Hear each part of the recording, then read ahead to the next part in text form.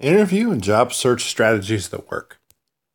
I want to give you 3 things you can do at your current job that can ensure you have the best week possible. Number 1, it's Friday. You know you need to do stuff. You have tasks, you have items you need to take care of. Write it down, either in a notebook or in a Word document, and forget it. Leave it for Monday. When you come in on Monday, resume with the tasks. Having it written down on paper or on an internet Word document frees it from your mind so you can have an enjoyable weekend and enjoyable week. Ask someone who is in a different department or a different area to lunch. Get to know them. Preferably a person in another department which you have no idea about.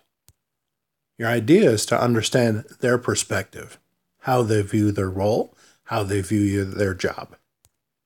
Finally, the third thing, play a board game. Play solitaire on your phone with the idea of not completing or not finishing it. In essence, what you're doing is not sweating the small stuff. So what if you don't win the solitaire game? That's the whole idea. Well, thank you very much for listening to this podcast and have a great day.